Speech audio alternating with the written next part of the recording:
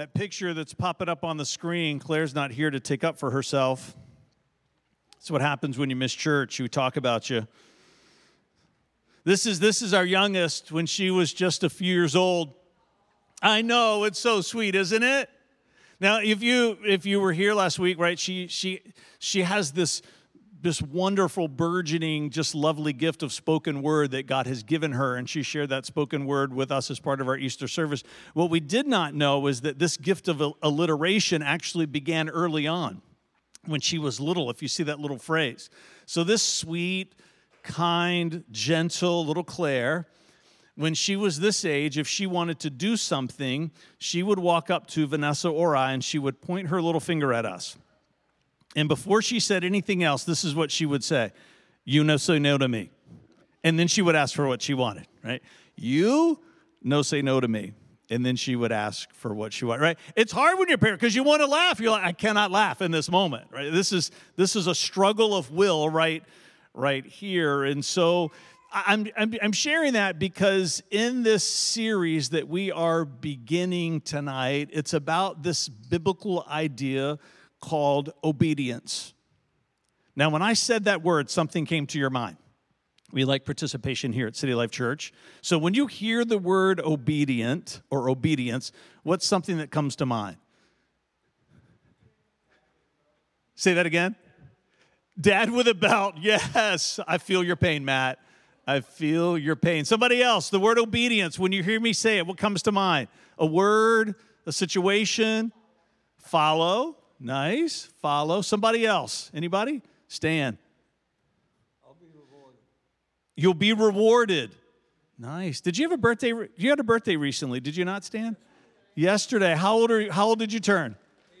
83. Come on. Say happy birthday to Stan. I'll be rewarded. I like that. Somebody else over here, when you hear me say the word obedience, what do you think of? What comes to mind? Do as I say. Did you say that to your children, Miss Floydie? Yes, good for you. Good for you.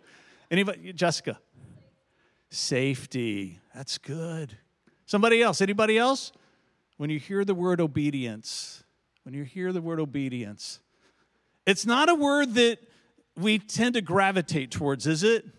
It might be a word that we want other people to gravitate towards, but it's not a word that we like to gravitate towards ourselves, if we're honest with one another. The name of this series is called Shema. It's a Hebrew word, and in Hebrew, it's interesting, there is no actual word for obedience. It doesn't exist. And looking at the language of Hebrew is important because it is the culture that God chose centuries ago through Abraham to build a nation and a community and a culture through which he was going to reveal himself to us, and through which one day he would provide for us a Savior by the name of Jesus. It's interesting to me, as central as obedience is to our relationship with God, that in this culture and in this community, he did not create a word for it. What the word he gave us is Shema. Shema means to listen or to hear. And in God's relationship and in his kingdom and in our walk with him, the idea of listening to him and being obedient to him are two sides of the same coin. The idea of listening to God and hearing from him and not obeying was a foreign concept. I've got a challenge coin here, one of my little collections I have up in my office with gifts that people give to me. If you're in the military, you know what this is. This was given to me by my good friend Jonathan Adams, retired Navy. He's taking me to my one of my first NASCAR races tomorrow. Yes, down in Martinsville. I've been to one other about 30 years ago. I told Vanessa just this weekend I might come home a redneck. Just be careful. And she paused for a moment and she looked at me and she said, Don't do that. Don't come home a redneck. Yes, obedience, yes. And I said, yes, ma'am. I listen and obey. Right? You understand the idea of a coin. There's two sides. Every coin that you've ever picked up, right? It likely has two different sides to it, but it's not two different coins. It's one coin. And that's the idea with Shema. We hear from God, and our heart is supposed to obey God. It's supposed to be one in the same. They're not supposed to be two separate things. So when Jesus comes along centuries later, and he gives us the famous Sermon on the Mount, he ends in Matthew 7 with these words, beginning in verse 24.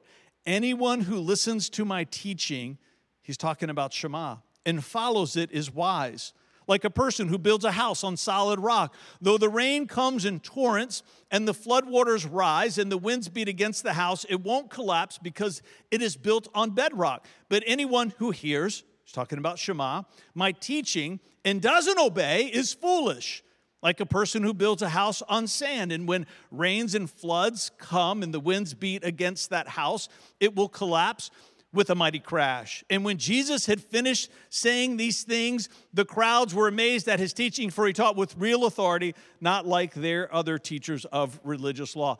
To this uniquely Jewish audience that Jesus would have been talking to, they understood exactly what he was saying.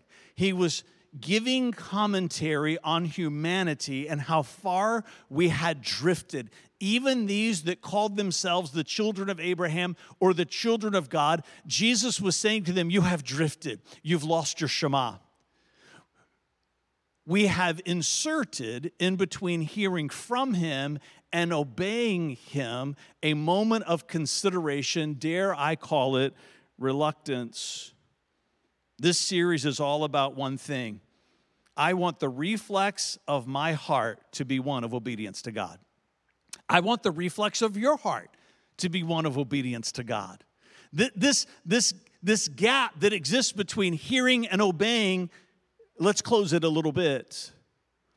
I brought this little patella reflex. Anybody been to the doctor before and you're sitting on the edge and they tap your knee, right, with this little hammer? You're like, where did you get that? So the last time I was in the doctor's office, nobody was looking. No, I'm just kidding. Amazon, like everybody else. You can get anything there. You're sitting on the edge of and he comes, or the nurse, or who's ever's checking you out. They tap your knee. You think to yourself, I'm going to be the first person to not move, right? I am not. And they tap, and then all of a sudden your leg moves, and it just bypasses your brain. It's a reflex. Is the reflex of our heart one of obedience to God? When he speaks to us, are we moving even before we've had a chance to consider?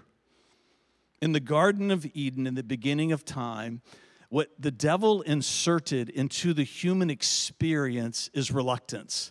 What he inserted was a question. He knew that if he could put a step in between hearing and obeying, he could derail creation. There's a scale that's going to come on the screen that I think is an important scale for us to use throughout our lives as devoted followers of Christ. We can't wake up tomorrow and just say, I'm going to rediscover my Shema. We can't just wake up tomorrow and say, I'm going to be reflexively obedient. What I would say is it's a journey and it's a process. And part of any journey and part of any process is self-examination. And this scale, we've taught it to you before. We're circling back and we're teaching to you again, is an important part of the Christian experience. Every area of our life that is of significance falls on this scale somewhere. We're either completely rebellious, we're either reluctant, or we are reflexive. And that has to do with all the things that God is trying to get us to start doing. And it also includes all the things that he's trying to get us to stop doing. And in my life as a devoted follower of Christ, what it means to become like Christ, it means that my life in every area is moving and gravitating towards this place of reflexive obedience. Jesus said of himself, I only do what the Father tells me to do. He says, I only say what I hear the Father telling me to say. Jesus is the perfect example of Shema to the world. He's the perfect example of reflexive obedience, and he calls us to it. Even as he was teaching us to pray in the Lord's Prayer, in the same Sermon on the Mount, he says, your will be done on earth as it is in heaven. What's he talking about? He's talking about Shema. Like any home renovation, the renovation of your heart is no different. It's going to take you longer. it's going to cost you more, and it's going to be inevitably harder. If you are a homeowner, you know this is true. We call them multipliers. We say it's going to cost twice as much, and it's going to take 5 times as long. Right? So we're coming up with our budget. We're trying to figure out how much time we're going to allot for it. Twice as much, 5 times as long. Renovating the heart is no different. It's going to cost us something. It's going to require effort. It's going to take longer than what we would prefer. It's going to take longer than the people around us would prefer. But my encouragement to you is you got to start renovating somewhere, because Jesus' call to all of us is to a place of reflexive obedience. Listen to these verses in Jeremiah 17, beginning in verse 5. It says, "This is what the Lord says, cursed are those who put their trust in mere humans, who rely on human strength and turn their hearts away from the Lord. They are stunted shrubs in the desert with no hope for the future. They will live in the barren wilderness, in an uninhabited salty land.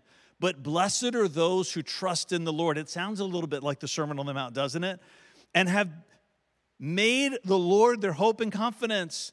They are like trees planted along a riverbank." Here we see, borrowing some of the imagery of Psalm 1, one of the great psalms written by King David, "with roots that reach deep into the water. Such trees are not bothered by the heat or worried by long months of drought. Their leaves stay green and they never stop producing fruit. The human heart is the most deceitful of all things and desperately wicked." And Jeremiah goes on and on.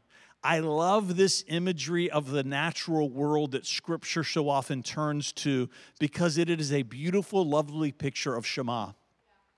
No plant wakes up one day and says, "I'm not doing photosynthesis today."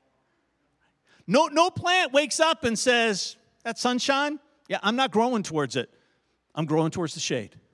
No plant just says, "Yeah, I'm not going to absorb that water through my roots." Right? It's reflexive. It's instinctive. One of the reasons why God keeps pointing us to this natural world, one of the reasons why Paul, when he was writing to his letter in Romans, it says that no one will have an excuse because even nature itself reveals God's glory. Part of what nature is saying to us, learn a lesson. Learn a lesson. Something inside of us should be instinctively responding to the prompting of God. And we have to learn to lay down something that we inherited from Adam and Eve, which is reluctance. Something has got to happen inside of us where we begin to drift away from choosing our own way and choosing the way of the Lord. Shema. Shema. I want the reflex of my heart, I want the reflex of your heart to be one of obedience to God. A return to Shema. We must do the hard work that transforms it from being desperately wicked to delightfully willing. Delightfully willing. And it's going to take longer and cost more and will be harder than we think. But can I just tell you, it's going to be worth it. It's going to be worth the journey together. One of the ways that I believe that we do this work of Shema is through some of the teaching of a Jesuit priest. He lived from 1934 to 2011. He's one of the great, I believe, theological minds of our day. Let me just tell you a little bit about his life. It was in the late 1960s and early in his career, Gelpi became involved with what became known as the Catholic Charismatic Renewal Movement. And through his involvement, Gelpi encountered an emotional and a spiritual transformation characterized by a profound form of prayer and intensely deep relationship with God. He later described it as a personal Pentecost. Now, there's going to be a diagram that's going to pop up on the screen, and this is going to be the diagram that we're going to be referring to throughout this series. The idea is about this restoration of Shema as devoted followers of Christ, becoming reflexively obedient, just like Jesus was. What we learn a little bit about in Matthew 7:24. We want to close the distance between listening and obedience, right? We want that diamond to come together almost as a single line. This idea of living a life that when God speaks to us, we're compelled to follow and compelled to say yes. And Don Gelpi talks about 5 conversions of the soul or 5 conversions of the heart. And I'm going to introduce you to them tonight, but each week in this series, we're going to pick one of them. And I believe, and I've experienced in my own life, and some of you who've been around City Life Church long enough and have been exposed to this teaching, you've seen the result of it in your life. As you begin to work through these conversions, you find that something begins to happen inside of you. There is a restoration of Shema. That there is a work that takes place that transforms us, that moves us out of a place of rebellion and reluctance and into a place of reflexive obedience. Let's look at the first one together. It's called an affective conversion. This happens when a person takes personal responsibility for his or her emotional healing and development. All of us have hurts from our pasts, no matter who you are. No matter how old or how young, that there are hurts and disappointments that creates wounds inside of us. And part of our responsibility as devoted followers of Christ is to allow Him to begin to walk with us in the places of our past hurts so that He can begin to bring healing to who we are. And I would argue that you can't do that work effectively unless you are part of a covenant community. Being a part of a church family like this or a church family somewhere puts you in an environment where people are for you, where people love you, where people care about you, where people are willing to walk with you as you're journeying through your healing and can share stories of their own healings, of their own past that can encourage you. And sometimes even offer some welcomed words of wisdom as you begin to journey through your healing. Oftentimes those people come along beside you and pray for you. Oftentimes those people can help you get in touch with a Christian therapist if those wounds are deep enough that sometimes it takes talking with a therapist to work that out. We believe in that here at City Life Church. Effective conversion. Your Shema is never going to be fully restored unless you're willing to face the hurts of your past. Intellectual conversion. Intellectual conversion involves taking responsibility for the truth or falsity of one's beliefs by examining and testing them. All of us have false thinking that we bought into, whether we realize it or not. Can we agree on that? All of us are flawed. All of us in our own humanity, there's probably some things that we believe to be true that we've bought into that need correcting. And can I just tell you, one of the best ways for that to happen is within that covenant community to make sure it's a diverse community. If you're not building relationships with people who look differently, think differently, and vote differently than you do, you're never going to make it very far in your own journey of intellectual conversion. Have you ever stopped to notice as you read the Bible, Jesus probably spent 50% of his time correcting what people thought was real, correcting what people thought was true, and they were convinced of it. And so are we oftentimes. Being in a covenant community that is a diverse community where people love us enough to challenge our thoughts, to challenge things that we're holding on to. You've got to be willing to walk into diverse spaces with a humble heart that says, maybe I'm the one who's wrong. Can you imagine what the world would be like if more of us postured ourselves in that way? You don't have to be afraid of those spaces. I like to tell people truth is undefeated. And if you are right and if you are not wrong, that it will bear itself out. But humility is the best posture because maybe you're the one that needs to be corrected or I'm the one that needs to be corrected. And even if we are the one that's right, guess what? Humility is what's going to draw other people to our side. Moral conversion means being responsible to cultivate habits that embody the moral virtues. I'm adding this one. This isn't part of Gelpi's definition, but I'm adding values because we teach virtues and values here at City Life that one has embraced and to live according to a broader social responsibility. We call this being a part of a discipleship community, meaning that you are around people a covenant community where people love you and are for you, a diverse community where people are going to challenge the way you think and the way you see the world, but it's also a discipleship community, meaning that sometimes it gets personal. I don't know about you, but I want people in my life who love me enough to pull me aside and say, Fred, I don't think that's right.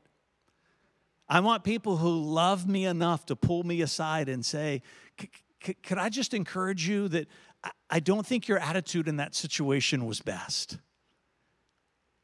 Can I just tell you, I want people in my life who love me enough that when they see who Jesus is and the example that he provides, and then when they see me, if they see a gap, they're willing to talk to me about it.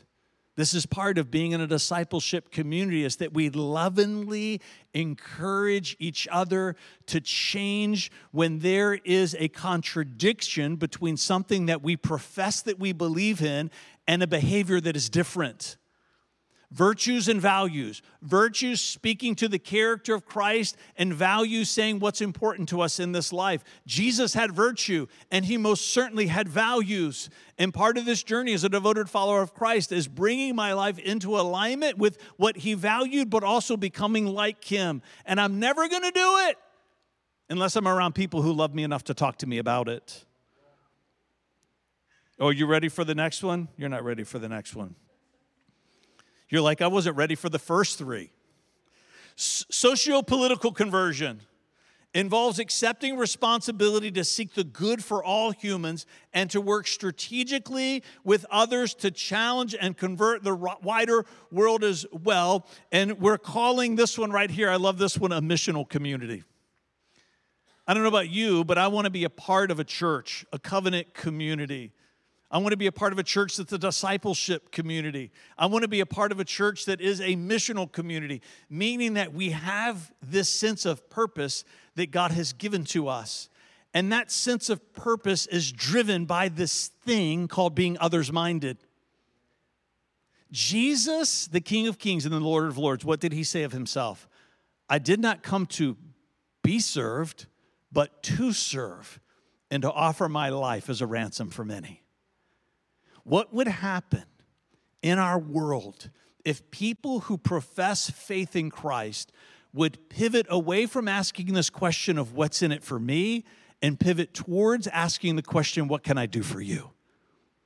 Whether it's somebody that we agree with, whether it's somebody we can relate to, what would happen in our world if every person who professes faith in Jesus Christ would begin to have a heart of empathy towards people who are hurting? What would happen if we begin to turn our thoughts and ideas and imaginations to ask the question, how can I help the hurting people who are around me?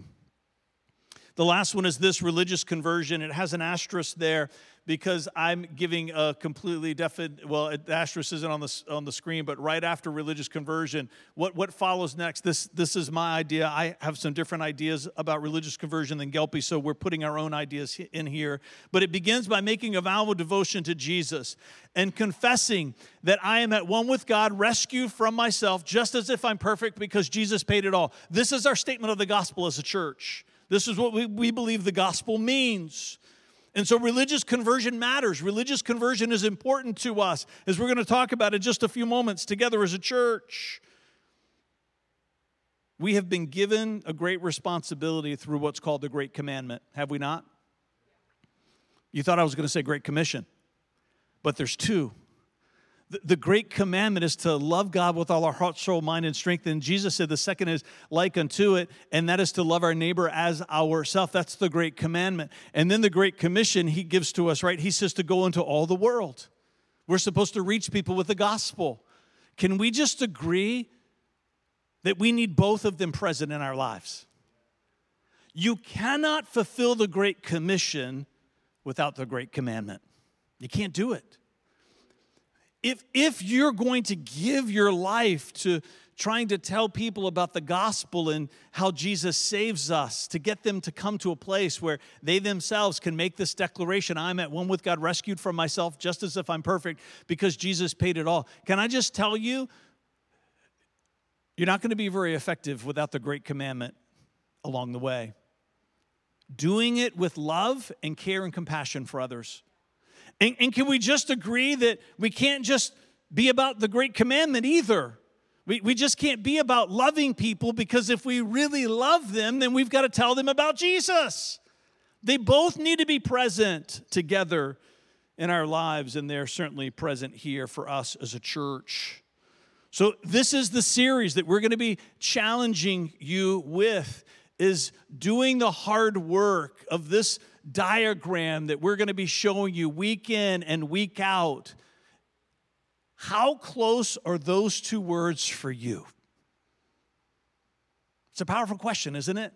When you think about your life, when you think about things that God's asking of you, how far apart is listening to God and being obedient to Him?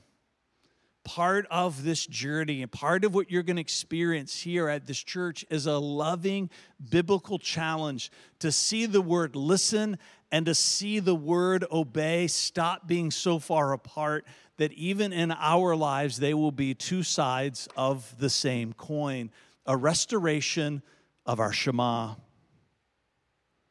Rebellious, reluctant, and reflexive. Rebellious, reluctant, and reflexive. A lifelong journey, a lifelong process, a lifelong project. Renovating our hearts. Somebody say hope.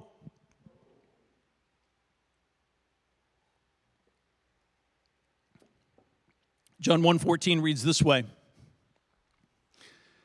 And the Word became flesh, speaking of Jesus, and dwelt among us. And we saw His glory, glory as the only Son from the Father, full of grace and truth.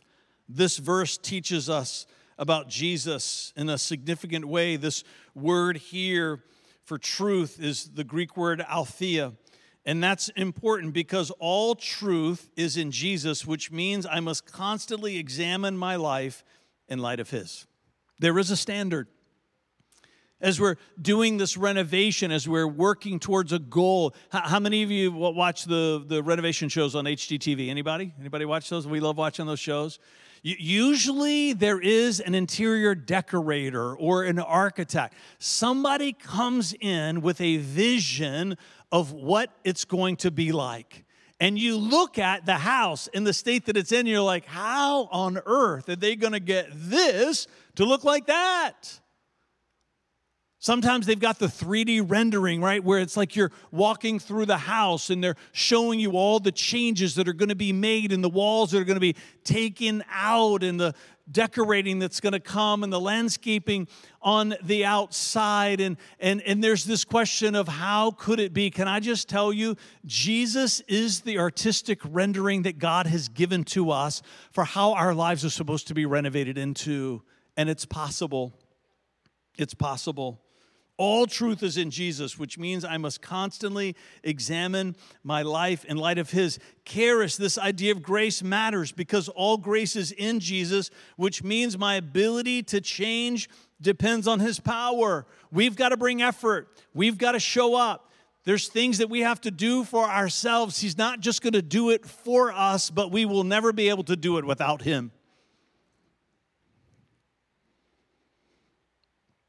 Jesus is constantly showing us where we fall short, not to demean us, not because He has an ego, but because He wants us to see where it is that we need to close the gap.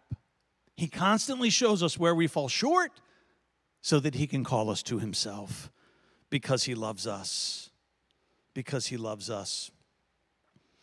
Listen to this story. This is in 1 Samuel chapter 10, 17 to 24. It says, later Samuel called all the people of Israel to meet before the Lord at Mizpah. This is when they're about ready to install their very first king. And he said, this is what the Lord, the God of Israel, has declared. I brought you from Egypt and rescued you from the Egyptians and from all the nations that were oppressing you. But though I have rescued you from your misery and distress, you have rejected your God today and have said, no, we want a king instead. Now, therefore, present yourselves before the Lord by tribes and clans. So Samuel brought all the tribes of Israel before the Lord, and the tribe of Benjamin was chosen by lot. And then he brought each family of the tribe of Benjamin before the Lord, and the family of the Metrites were chosen. And finally, Saul, the son of Kish, was chosen among them, right, to be this nation's very first king. But when they looked for them, he had disappeared. They couldn't find him. The moment of his coronation, it says he's hiding among the baggage. So they found him and brought him out, and he stood head and shoulders above anyone else. And then Samuel said to all of the people, "This is the man the Lord has chosen as your king. No one in Israel is like him." It's fascinating, isn't it? There they found him among the baggage, hiding from his moment. That there is a part of us, I get it. There is a coronation that's waiting for us, becoming more and more like Jesus. And there's a part of us that is afraid of the journey. There's a part of us that is afraid of the responsibility. There's a part of us that is afraid of the work, and we will find ourselves hiding from him. And my encouragement to you today is to trust him. No matter what kind of change he's trying to bring to your life, trust that he can help you get there. Trust that he can bring you into this place of transformation. Trust that he's able to give you the courage to forgive something that you think is unforgivable. Trust that he has the power to loose you from an addiction that you thought you would never break free from. Trust that he can restore relationships that you thought were gone forever. There is a feeling inside of us, and I hope you have it now, that just begins to stir of this idea of believing that Jesus can do everything that he says. He understands our reluctance. He understands our fear. He understands this part of our humanity that says, I'm not sure that I can do it. Can I just tell you that in and of itself is part of your Shema? That in and of itself is part of this journey as devoted followers of Christ, of saying, when I hear and when I listen God speaking to me, I want the reflex of my heart to always be one and the same, which is yes, yes. I'm going to invite the band to come back up. Every Saturday, we're saying this phrase to you as a church. Those that are here in person, those that are online, we want to say to you, welcome home. It's not welcome home in the sense that we're welcoming you to our church, although we want to do that. We want there to be a moment in our service where everybody gets to hear us say to you, welcome home to Jesus. We want everybody once a week to have an opportunity to hear something that we call the gospel. We believe that every person was born into this world with the same deep desire, which is to know God and to be known by him. But our dilemma is that we were born into this world separated from him. And even if we've lived a good life, and I believe that many of you have, all of us, as we look back over to the story of our life, we find something that we call regrets. We all find thoughts that we shouldn't have had, things that we shouldn't have done, or maybe words that should not have come out of our mouths. And those regrets, the Bible calls it sin. And in God's justice system, the smallest of sin is worthy of eternal death. And every person at some point, this life is going to come to an end for us, and we're going to stand before him, and we're going to have to give an account for our lives. And it breaks our heart to think that there will be people on that day of their judgment. It will be the first time that they ever have a sense of knowing God and being known by him. We want to change that here in the 757. We want to change that here in our community and in our church. We want people to have an opportunity to hear about the good news of the gospel of Jesus Christ, because he makes some pretty incredible promises to us. 2 Corinthians 5:17, it says that if anyone's in Christ, they're a new creation. The old is gone and the new has come. Jesus says he can change us on the inside. He can change us. And then he says something else, that when he died on the cross for you and for me 2,000 years ago, he made possible for something called forgiveness, meaning that every regret that we have, he says, I forgive you for that. Even no matter how small or how great, Jesus says, I can forgive it. And not only did his death provide forgiveness for all the regrets that we have, how many of you know, as much as we give our lives to this work of being disciples of Jesus to see our Shema restored, can we just agree we're still going to make mistakes in our tomorrow? We're going to have regrets in our future. And Jesus says of those regrets that we don't even have yet, I'm willing to forgive that too. So on that day that you and I stand before him on our day of judgment, we do not have to fear condemnation. We can step into that moment with a humble, hopeful expectation that his invitation to us is into eternal life with him. Stand with me. Whether you're in this room or watching online, we're going to be telling that story every Saturday, finding a moment in our service to talk about what we call the gospel, so that there's an opportunity for you to hear, and in hearing you might believe, and in believing you might come to your own place of confession. So as I pray, I'm going to invite you, if you've never said words like this or heard the story that I just told, you can borrow my words and make them your own. If you're watching online and you want to pray with someone, there's a button that you can push that will take you into a private chat room with one of our hosts.